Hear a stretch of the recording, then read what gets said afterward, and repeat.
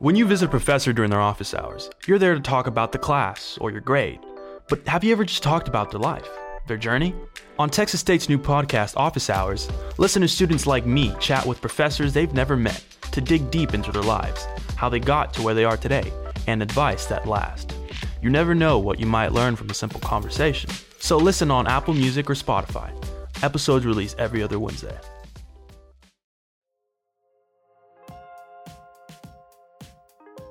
Hi everyone, my name's Giselle and I'm the digital marketing strategist here at Texas State University. You're listening to Try at Texas State, and today I'm talking to the Texas State Opera.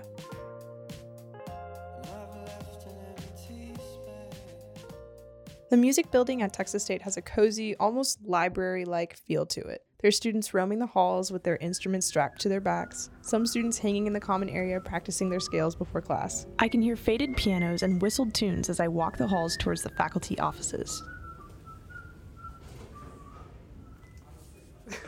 Choices. Okay. Well, to start us off, can you both introduce yourself? My name is Dr. Marc Reynolds, and I'm the Director of Opera Theater here at Texas State University. My name is Mikayla Wallis, and I'm a junior here in vocal performance at Texas State. Can you describe to me, Dr. Reynolds, your daily routine here at the music building? I know that you run the opera, but what's a day in the life like for you? Usually I'm teaching a class sometime in the morning. We have 2 opera classes that I teach. We actually have 3, but I teach 2 of them. And then we have rehearsal usually in the evening. In between there, we have things like contacting designers and working with the people that are building the set and trying to prep all the other stuff that we got to do to put on a show. Cool. And then Mikayla, since you're a student, you have a completely different worldview than Dr. Reynolds. Can you tell me what your day is like? Yeah, so my day is pretty hectic, especially during opera season. On days where we have opera rehearsals, I'm on campus from 8 a.m. to 10 p.m. going to classes like music history, opera theater. I'm also in diction, and this semester we're working on French pronunciation and English. I'm in vocal literature, but between all my classes I spend many hours in the practice room trying to get everything just right and prepped for lessons and recitals and performances every single day. There's so many different types of classes that you take, and I was looking online and there's so many different types of majors that you have. So to someone who doesn't know what the music program here at Texas State has, can you describe to me, Dr. Reynolds, the majors that somebody could get? If we were to break them down, for the most part, there are music majors that are meant to train someone to be a music teacher.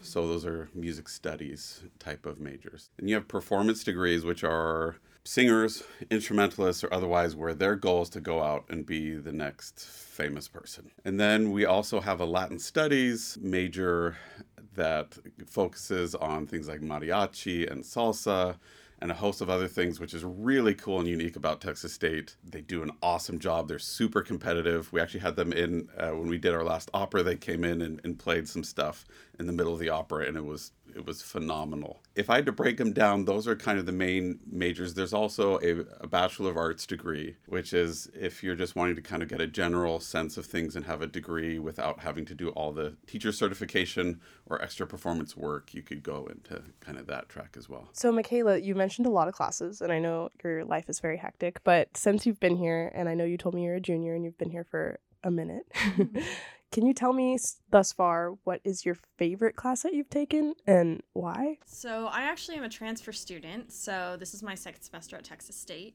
And I would say my favorite class is either my voice lessons with Dr. Ramo or opera production, because those are the classes where I get to apply everything I have learned into something that I'm going to do in my future.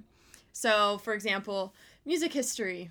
Love it and hate it. It's a love-hate relationship for many music majors, but what I learned there, I'm able to learn more about the composers that I'm performing their songs and take that, apply it to my music, and use that in my performances. Just like I asked Mikayla, what's your favorite class to teach? So my favorite class to teach is Opera Workshop. That's the class where we introduce our singers and performers to how to perform on stage. It's kind of their acting 101 type of class for singers. It's really how to combine all that they're learning in their voice lesson with how to make it look right on stage and combine together. Our interns, Sam and Zoe, got to hop in on an opera workshop class with Dr. Reynolds a couple of months ago. The opera students had a lot of energy and welcomed them both with open arms, getting them warmed up with vocal exercises and some scenes from their new show, The Bat. Plug Sam and Zoe into this a little bit. So for me, that's really where in my training where I spend a lot of my time and focus, and I just love that part because they grow really fast, they get these skills, and you can see they're performing transform super fast, which as a teacher is the best thing ever, right? Is seeing that progress and growth. What has been the most valuable skill that you have garnered from being a part of this program at Texas State? How to work with others well. Because you could be the best singer, you could be the worst singer, you could be the best actor or the worst actor. But if you don't understand how to communicate and work with the people in your scene, in the opera you're working with, or your teachers and professors, then you really are going to just hit a roadblock when you get out into the professional world. That kind of leads me into my next question for both of you. What do you think is the biggest challenge in the opera industry? Depends on whose perspective you're looking from. So for the singer, the hardest thing is to make a career out of it, to be able to make a living singing gig to gig. From an audience perspective or opera survival perspective, the hardest thing is to rebrand opera in the view of what America looks at opera as being, as this stuffy, elitist, inaccessible, boring, long, miserable art form, right? That is historic and irrelevant. So to be able to change that and turn that around into, no, it's a very relevant, not boring, accessible, and an enjoyable art form that anyone could show up and enjoy and have a good time at. That, I think, is the challenge before opera at the moment. How have you made it relevant for students here at Texas State? Great question. We've made it relevant, or tried to make it relevant, in a few different ways. Number one is, for example, with this most recent opera that we did, we set it in South Texas and brought in mariachi, and even though the singing's in German and the dialogue's in English, and we have some Spanish stuff in there as well, it helps them figure out how these stories are universal, how they can be transformed and put into a present day situation. But in general, what we're trying to do is help our singers tap into the humanity of the different people they're playing, so that it doesn't just become about creating this performance, but it becomes about using the rehearsal process as a way to become a better human being, to be more empathetic with the people that you meet on the street, because you spent at least 100 hours in that character or someone like that character, trying to explore what it would be like to be them. To me, that would be the most potent thing that I think would hopefully make it feel relevant to our performers. You all just finished up The Bat. Can you guys tell me a little bit about that? What was that about? What was that like? What was that process like for you, Mikayla? What was your role in that? So I was Rosalinda, the wife to Gabriel Eisenstein. The whole story kind of revolves around their relationship. I will say this was a very difficult role for me, vocally, extremely challenging. She's on stage a ton, but from the student side, it starts with learning the music, understanding the German. First of all, learning how to pronounce the German. What do all these words mean? And then you have to do character development. Because this was set in modern day and the opera was written for a long time ago, 1800s, I believe, there is a little bit of adjusting that has to be done. And so you have to take this character, figure out how they fit into this time period and this location, how they would act, what they would do, how they would dress, how they would do their makeup, very detailed things to connect to this person, and then memorize all the music, and then continually throughout the process, even up until performance day, figure out and discover more about that character and what makes them them. So with that performance, what does it take to prepare for something so grand and so complex? Usually our process starts about 2 years before we start talking about what we might do. And then as we get closer, more and more details become clear. We involve more people in set design, costumes, props, lighting. And obviously as a director, preparing everything that you see on stage is, if it doesn't look good, then it's my fault, right? And if it looks great, then it's the student's thing, right? Which is great. That's how it should be. That's kind of the short version. We do a lot of preparation, and it just takes a lot of detail and working with the orchestra. And there's a lot of moving pieces to an opera.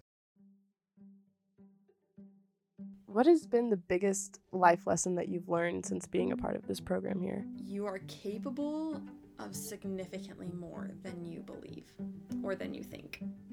And three fabulous examples of that are my professors, Dr. Reynolds, Dr. Ramo, and Dr. Levitt. When I was given this role of Rosalinda, the three of them, the opera directors talk about who they're going to cast, but they also involve the voice teachers, because the voice teachers work one-on-one with the students, right? So they have significantly more experience of what they're working with technically in their lessons and stuff like that. And I remember after I got this role, I was so overwhelmed, like beyond overwhelmed. And my voice teacher and Dr. Ramo, Dr. Reynolds, and Dr. Levitt all kept saying, no, you can do this. Like, we wouldn't have given you a role if you could not do it. By the end of the show, I was just astounded with how much growth I had. It's so wonderful to have phenomenal professors here that see that and challenge you to go beyond that growth that you think you're limited to, which you're not. Dr. Reynolds, what have students like Mikayla taught you?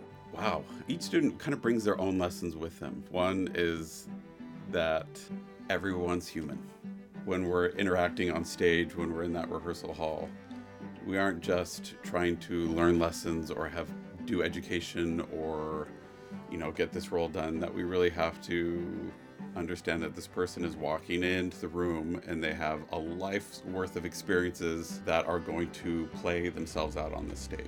So to be able to take a role, kind of reverse engineer through their lives and not just try to empower them to move forward, but to maybe even heal and process past, is something that I find super exciting. Obviously, I'm not a therapist, so that's not the role I try to see myself in. But there is a lot of change that can happen on both sides when we both interact in a way that's focused on connection and on being authentic and real and just being human. That doesn't come if that's not there.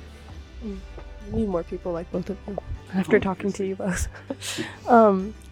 My last question in regards to the opera is, what advice would you give to an incoming student and they want to get into this? What would you tell them? I would tell them, do it. A lot of people get really scared about it and how to make it work and how to make it happen. And there are good reasons for that. It is very demanding. It's very challenging. It takes a lot of work. But it is also extremely rewarding. And the career paths that are out there, you might not end up in the career path that you thought you were going to end up at the end of it, but there are a lot of different ways to make this business work, especially now with all the different media outlets and ways to self-produce things and do a host of things. There's ways to make money and to make doing this thing that is your passion, to make it work. Everyone is scared to a degree. So I would give advice that everyone's scared and just do it, even if you feel a little dorky, because the chances of it really looking dorky to everyone else is very low. So, and if people will be grateful that you're willing to do that. I mean, I think that's why I love movies and opera and plays. My favorite ones are when I can see the real human behind the character. Thank you so much, guys. This was awesome. Thank you.